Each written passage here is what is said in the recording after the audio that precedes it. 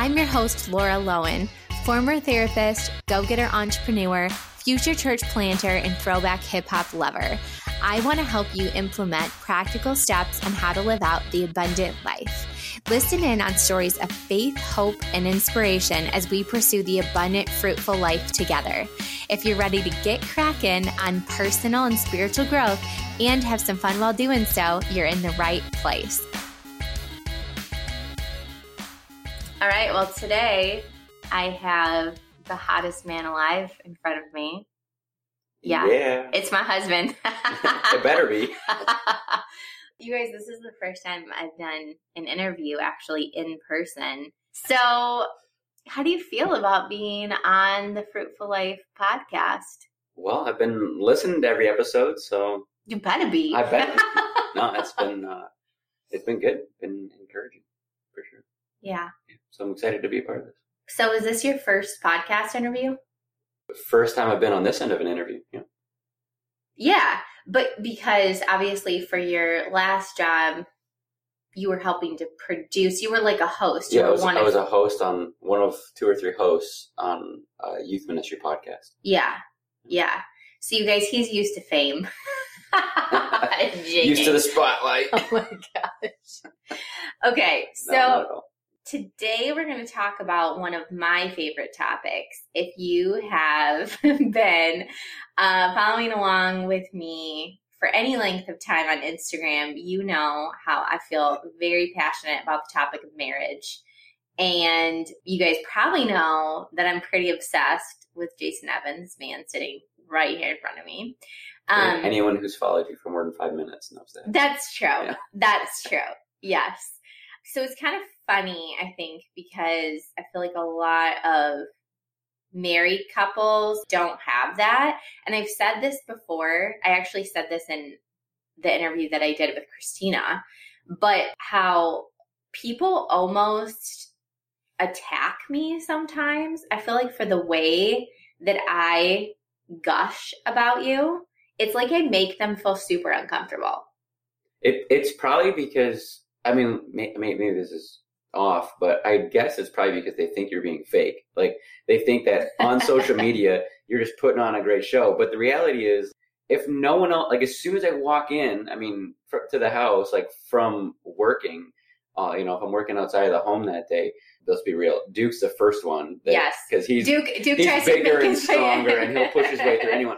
But, like, after Duke has his turn, I mean, you're right there all over me. I pretty much push the kids away to get to you. Yeah, exactly. Like throwing elbows. Here we come. You're just the exact same way. If it's just you and I, grossing our kids out, and they're actually getting that age where they actually get grossed out. I think most of it is playing.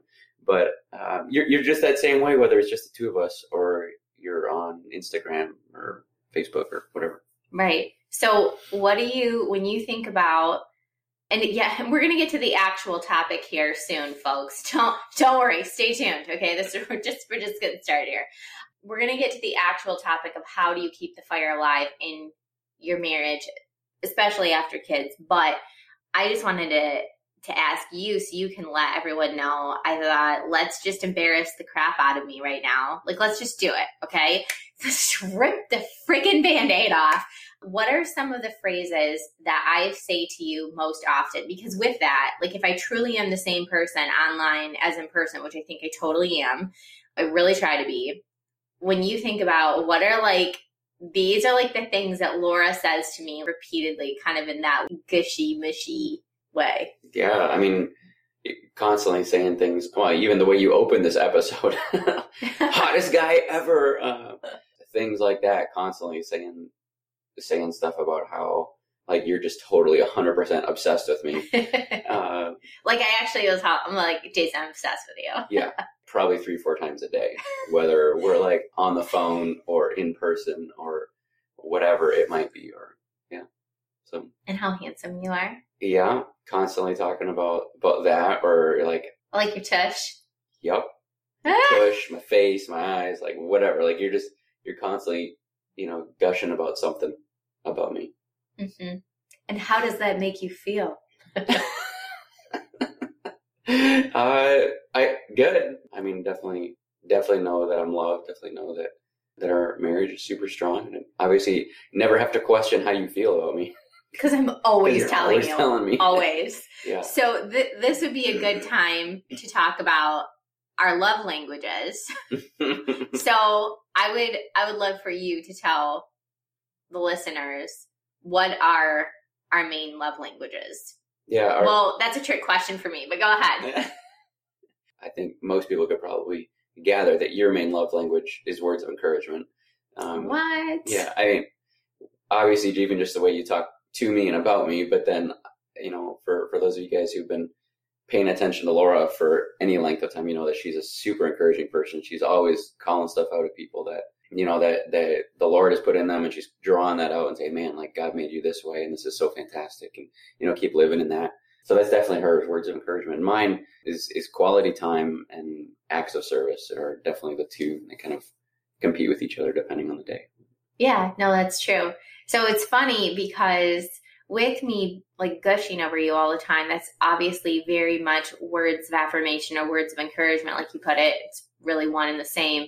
So it's kind of funny because you guys, Jason does not need the words of affirmation. He does not. So for me, like I enjoy them, but don't need them. Right.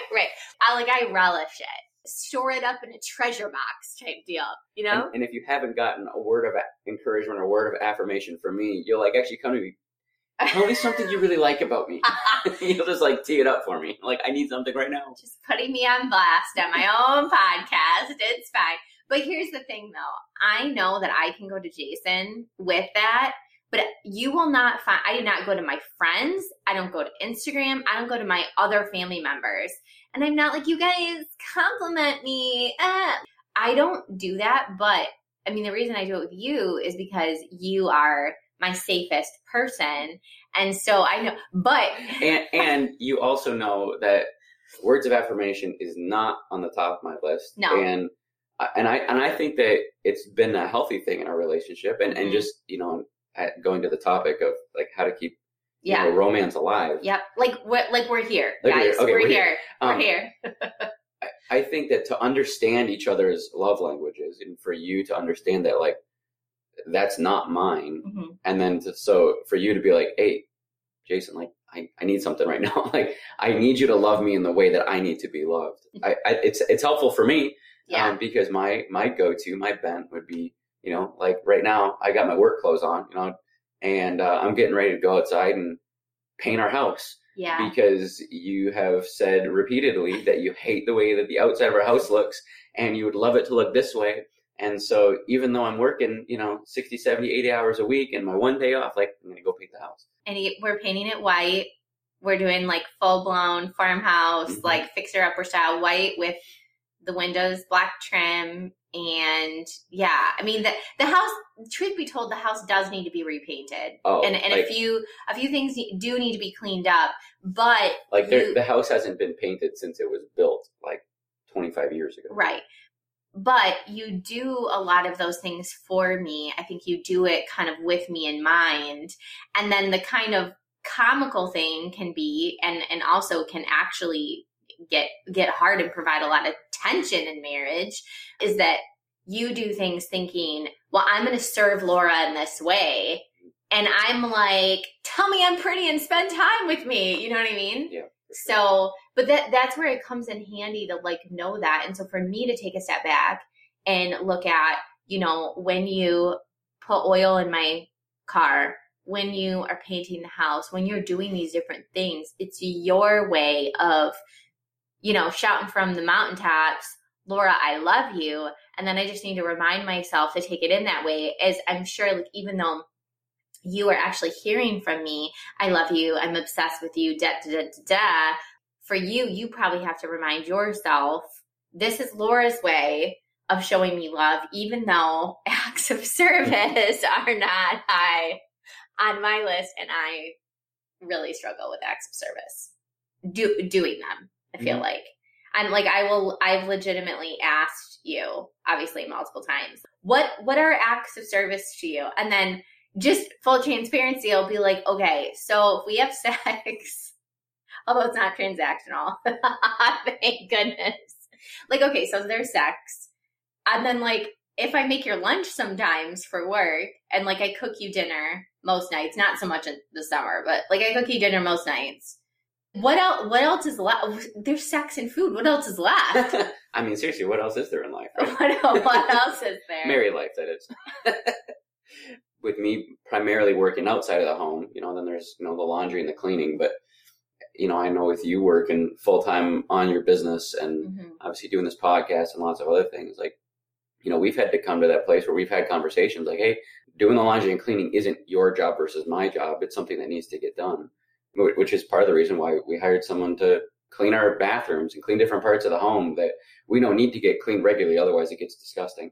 But, just with how busy you are and recognizing that like you do a full-time job here in the home and obviously you're here more often than not, like when the kids are home from school. And so like you can't do work while the kids are coming home while you're picking them up and whatnot. So we've definitely had to have lots of conversations about, what sort of expectations I brought into marriage, based on things that like my mother did that just isn't reality for you and for our relationship. And so we had to have those conversations and kind of figure out. And that's key is communication. Like if we can just give you guys another nugget right now, right? I mean, it's knowing how the other person is wired.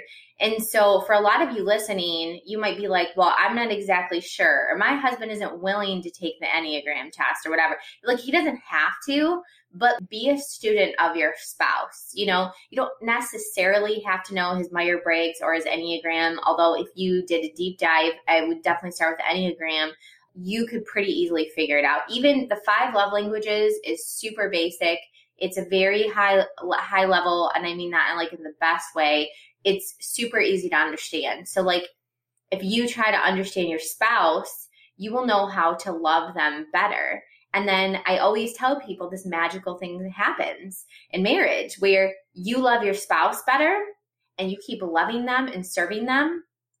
They will always want to love you and serve you back. It may not happen overnight, so you got to stick with it. And I think it's small deposits over time make a huge difference for sure. Look at you with your inspirational quotes. No, it is. That's good. I love that. I think, what you're saying about being a student of your spouse, I mean, you have to do that. I know like for you, well, it's not your top love language. Obviously it's words of affirmation, but you also love gifts. I do. And, and that's definitely something that I feel like I've done a pretty good job at. You have done a good job. Over the course of months, like you'll drop hints, and your hints usually aren't very subtle. It's usually like, no, man, I really want this, and like I don't think there's anything about me that's subtle. But knowing that like maybe whatever this is that you want is maybe a little bit outside of a price range. Just go to the store and pick it up in that moment. Right. Like the latest one was the Nespresso machine. Right. The rock star of all coffee makers. Yes. And you were drooling over that online. I don't know, probably back in October, November, something like that. When I was making my Christmas list. You were making your Christmas list, and I get that for Mother's Day. Mother's Day. Yeah. So you talked about it a little bit during that season of making your Christmas list, like October, November, and then I just remembered it. It wasn't something that you talked about all the time for the next 3-4 months.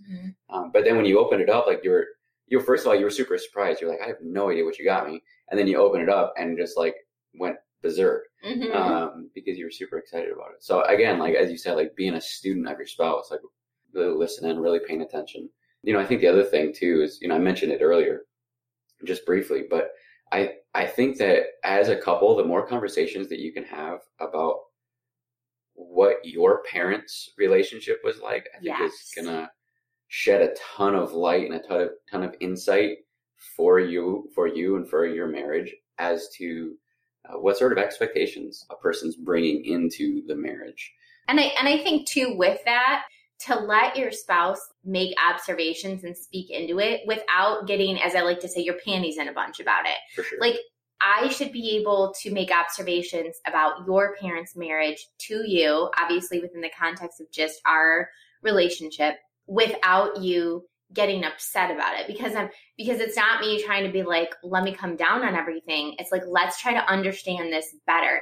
And I think that's where a lot of people get tripped up, is I see it happening, or I see a potential for it to happen with a lot of relationships, that if the wife or the husband were to, let's take the husband, for example, okay? If the husband were to come to the wife and be like, hey, like, I've noticed your parents do X, Y, and Z. Well, then all of a sudden the wife is like on the defensive. She's super pissy. And she's like, my parents don't do that. Even if she knows dang well they do it. And I think part of that's because we approach life as if our experiences are normative. Like whatever we experienced growing up, whatever we saw in our parents, for better or for worse, we just assume that everyone had a very similar sort of experience. Right. And so we read our experiences into every other situation in life. And I think, part of what I was getting at was, I think it's important to, like, maybe on a date night, on a time when you're like, man, like this is time for us to actually connect and have these sorts of conversations, as opposed to just in the middle of, let's say, like a family gathering, or like, a vacation when you're all together, your extended families together, and you crawl in bed at night and you're like, did you see what your parents do? That's why you always do that. Yeah, like, no. Not a good idea. Not making accusatory statements. Yeah. It has to be in the right context. In the context when things are, going well, like maybe the kids are at school and you're able to sit down and, have a conversation with each other. And like, it's intentionally having that conversation, and maybe even teeing it out, say, hey, I've noticed some things about your parents. Can we have a couple minutes to talk about this? So like actually asking for permission to have that conversation, so that you can allow your wife or your husband to kind of get in that right frame of mind, so that there's not defensiveness, so that there's not like an arguing mentality about, because this is just my observation. Like, this is my perception of what I saw in your parents. And maybe in that moment, like there was a bad moment and like you saw something that wasn't true over the long term, and you allow your spouse to, correct that observation. But maybe there's a lot of truth in that. Maybe in that conversation, like, I know you've seen a lot of things in my parents, and as I've been thinking about, like, yeah, they do that. Like, that is part of their relationship. And that has certainly colored the way that, the expectations I'm bringing into marriage, for sure. And then I think too, like, looking at your parents' relationship, looking at your spouse's parents' relationship, or maybe lack thereof, and then looking at, like, how has that shaped your marriage? And then I think just coming into marriage, or maybe waking up to 10, 15 years later in marriage, like, it's never too late. It is never too late to work on your marriage. It is never too late to decide, you know what, like, we're going to give this thing a go. We've done a piss poor job previously. We're actually going to, like, try to do this thing. So I think too, it's understanding that your spouse is not your parent. And I think that's really huge. And I think the sooner we can wake up to that, the better. And I think, like, for us, obviously, our relationship dynamic is always going to be different than my parents' relationship dynamic or your parents' relationship dynamic. And quite frankly, I want it to be very different. And that's not because anything is necessarily right or wrong or whatever. It's mainly personality, and it's mainly preference. And also, me being an 8, I want things done the way I want it when I want it, and I want to be my own person. I had no idea that that's who you were. I know. Learning so much in this podcast. So much. I'm really glad you could be a part. I think, kind of circling back to the topic of, keeping romance alive after kids.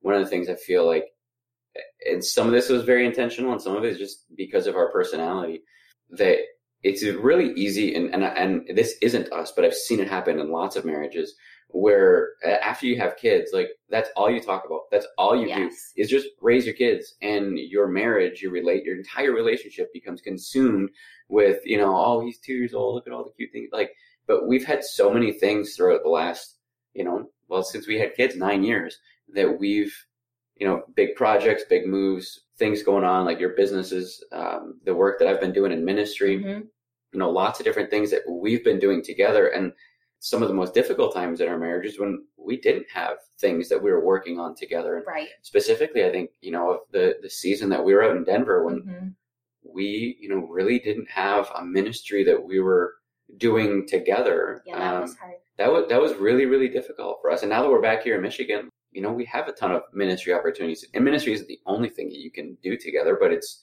kind of the path that, the Lord has pushed our lives down. But anyone can serve together. Yeah. I mean, and you can volunteer at church, and I mean, God wants us to serve in our local church. And He just does. So yeah, absolutely. And even if you're not a Jesus follower, like I would say, this is going to make your marriage better. Right. Period. Like, so it's not the local church. If you're not a Jesus follower, like, that's fine. You're off the hook. But you're not off the hook in serving together. Like, go find a food pantry. Go find something for you to do together. If you want your marriage to be better, I 100% believe that as a Jesus follower, your marriage will be better. But serving together, whether you're a Jesus follower or not, like, serve together. Find something to do together. Something that is not just raising your children. Right.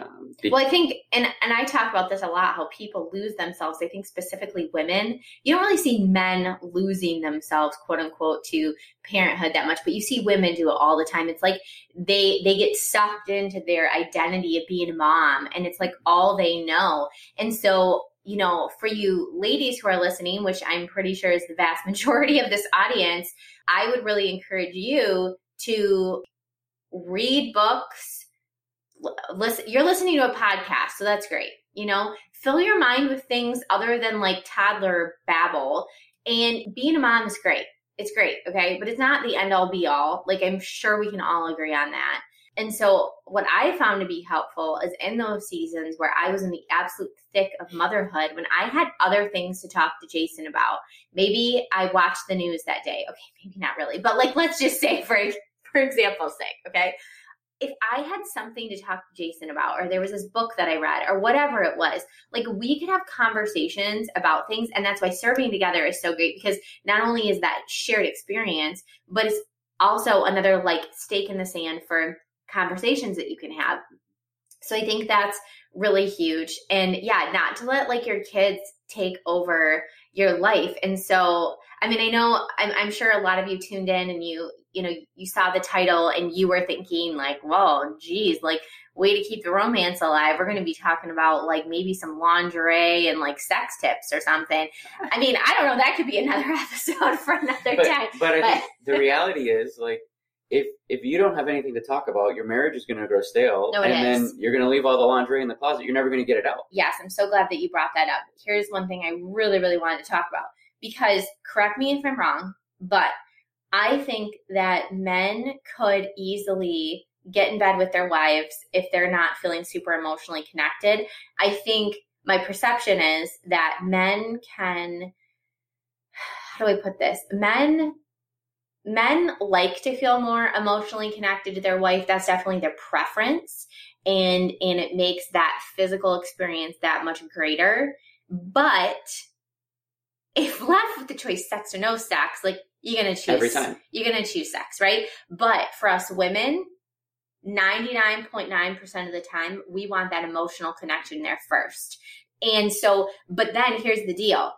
Ladies, it cannot be 100% on your husband. So you may be sitting here listening to this and you may be like, yeah, Laura, you're right. And that's exactly why my husband hasn't gotten any for a while, because he doesn't take the time to listen to me. He doesn't take the time. And then I would shoot right back at you. And I would be like, when's the last time you took interest in what he's doing? When's the last time you literally shut up about your kids and you had something else to talk about, and you were speaking to your husband like a intelligent, loving adult who wants to be in relationship with him, not just the mother of his kids? And what drew you to your spouse in the first place? Like, I mean, if you have nothing else to, think about in this moment, like, why did I fall in love with this person in the first place? Right. And I mean, it certainly wasn't because we had kids together. Like, no, that came later, right? Hopefully. And so, I mean, just really processing, like, why did I fall in love with this person? And, we do have lots either in common, or we have lots of differences, and that's what drew us together, or whatever it might be. Pursue your spouse, and the physical and the emotional, like, they're so intertwined. They are. You can't say, well, I have, for the guy, like, if I have sex, then we'll have the emotional connection, because even for us as guys, like, it is intertwined. Mm-hmm. It's maybe less of a direct connection, but the reality is we do enjoy that emotional connection. Mm-hmm. But sure, yeah, we would, if left with the choice, choose sex over no sex. But it is so intertwined. Like your physical, your emotional, your spiritual, like it's Mm-hmm. so intertwined. And so you can't just only pursue one, because if you only pursue one or only pursue two, like your marriage is inevitably going to start collapsing right from underneath you. Right. Well, and I think too, sometimes people can have like the chicken before the egg when it comes to like emotional and physical intimacy. But I think the reality is if you are more emotionally connected, you are going to be far more inclined to want to be physically intimate with your spouse versus if you feel like you don't even know the person that you're sharing a bed with, or maybe worse, just sharing a house with. I feel like there's no way you're going to want to be like, yeah, let's go hang out in the bedroom, But then the awesome thing is too, and I think this is what women often forget, is that at least a lot of women that I've talked to, that when you have that physical intimacy, then you also have an increased desire to be more emotionally connected, which is obviously helpful for both parties. So the answer isn't just communicate more, and the answer isn't just have more sex, but it's like, what if we worked on both of these like together? Yeah. Yeah, I agree. One of the things I would say is a non-negotiable if you want to work on your marriage, is you have to have a regular date night. Mm-hmm. And it can't just be on one person to make that happen all the time. And I know like you and I have both, gone through seasons where it's like, oh, I'm expecting the other person to get this figured out. Mm-hmm. We both have always wanted it, wanted to have date night, but we've both gone through seasons where I know for myself, like I've been so busy that it just hasn't even crossed my mind. And I've been so busy that whether it's because of traveling or projects or whatever, that the idea of going out again is just like, oh my gosh, I don't want to go out again. I just want to like sit down and like do nothing for 10 minutes. Like, can you just give me 10 minutes? But then every time we've gone out, like it's always been a blast. Like I'm always so grateful that we, are able to go out and do something or have dinner or whatever it might be. And I think that, you've done a good job of saying, hey, Jason, like it's been, 4 minutes since our last date. Can we go now? Not really 4 minutes, but usually, that's how I feel. Yeah. Usually it's like, it's been 6, 7, 8, 9 days. Like let's have another date night. Like let's call my mom. Like we're blessed because your mom's right here. Right.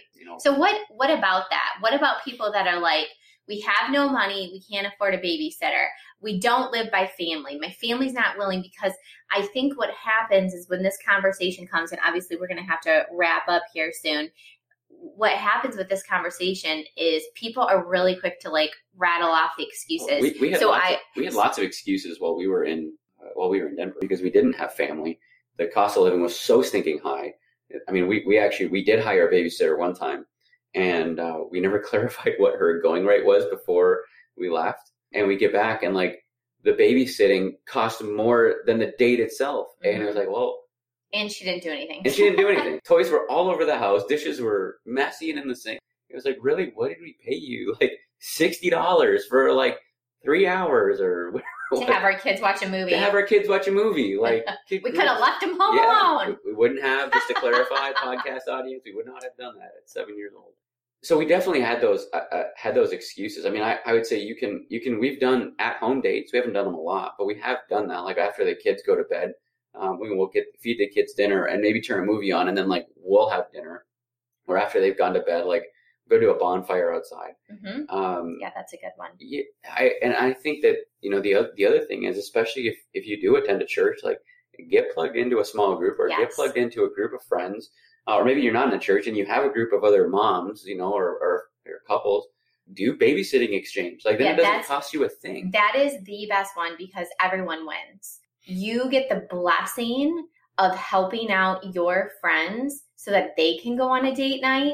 And then you also get the other blessing of you get to go on date night. So like Jason said, this could be, a group of ladies at a mom's group, people who are in your small group at church, like whatever it is, this babysitting exchange. Just ask.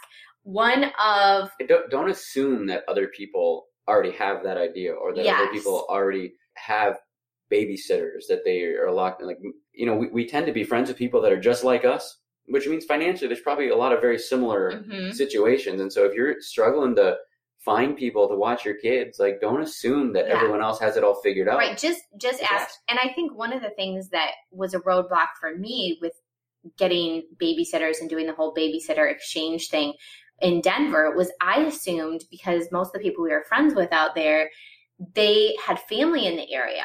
So I assumed they always had babysitting taken care of. How in the world can I possibly ask them to watch my kids when they never need a babysitter? But here's what I found out. Actually, some of our best friends out there, yes, they had family out there, but their family wasn't willing to watch their kids, or they were too busy. And I mean, that's a whole separate topic. But then my heart broke for them, because I was like, oh my gosh, like, your family's here and they're not even willing to watch. And maybe that's the case for you. You know, maybe your parents have 1 million grandkids, and you know that you can't ask them to watch your kids because they have all these other grandkids. So maybe that's one. Maybe it's just your mom around, and, you know, maybe she's single for whatever reason, and maybe she's just really stressed out. Maybe her health isn't that great. Maybe she loves your kids, but she doesn't super love being around little kids. I mean, there's a million reasons why, even with family in town, that someone might not have a babysitter. So I was shocked when we started proposing this idea of the babysitter exchange, because even here we had 3 other couples who they all had family in the area and we didn't, and they all still needed babysitters.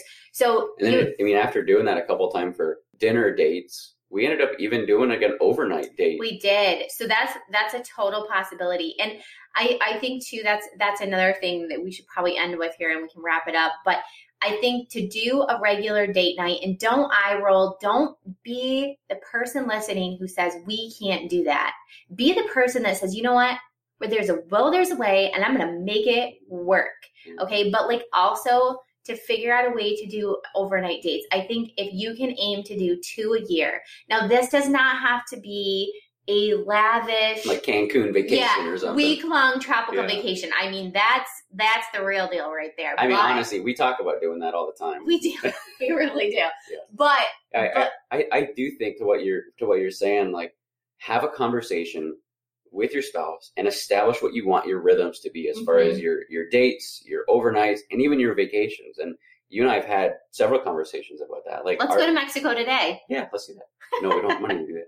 But it's we want to have date night ideally every 7 days, 10 days at the most. And by 6-7 days, we don't have something planned. Either you're coming to me, well, you're coming to me, let's be honest, and saying, hey, get back on it. Let's go. Right. And then, we since Landon was born, we actually had our very first overnight date. Landon was born in November. It was 2 months after he was born. And it was the first week of January. And I know, yes, 2 months after my firstborn. One night away. It wasn't. Yeah, it was one night. And we were downtown Chicago, and we were living in the Chicago suburbs. And so Landon was with my parents in the western suburbs. 45 minutes away. So I think that's another thing, is that stay in a hotel in your town. It doesn't have to be expensive at all. You can make things work where you're not having to go to crazy expensive restaurants and whatever, or stay 2 towns away, to experience something a little bit different. There's Airbnb. There's so many options now. What I really love about Airbnbs for overnight dates is that you can cook your own food.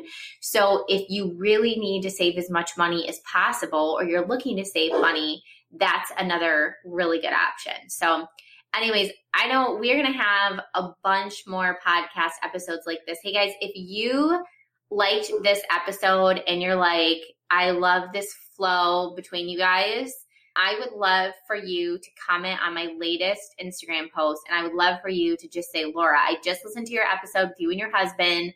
Can you guys cover the topic of fill in the blank next time? Because we would both love to know what that is, because I think Jason Evan is probably going to be my best little podcast person here. But thanks for listening, guys. Have a good one.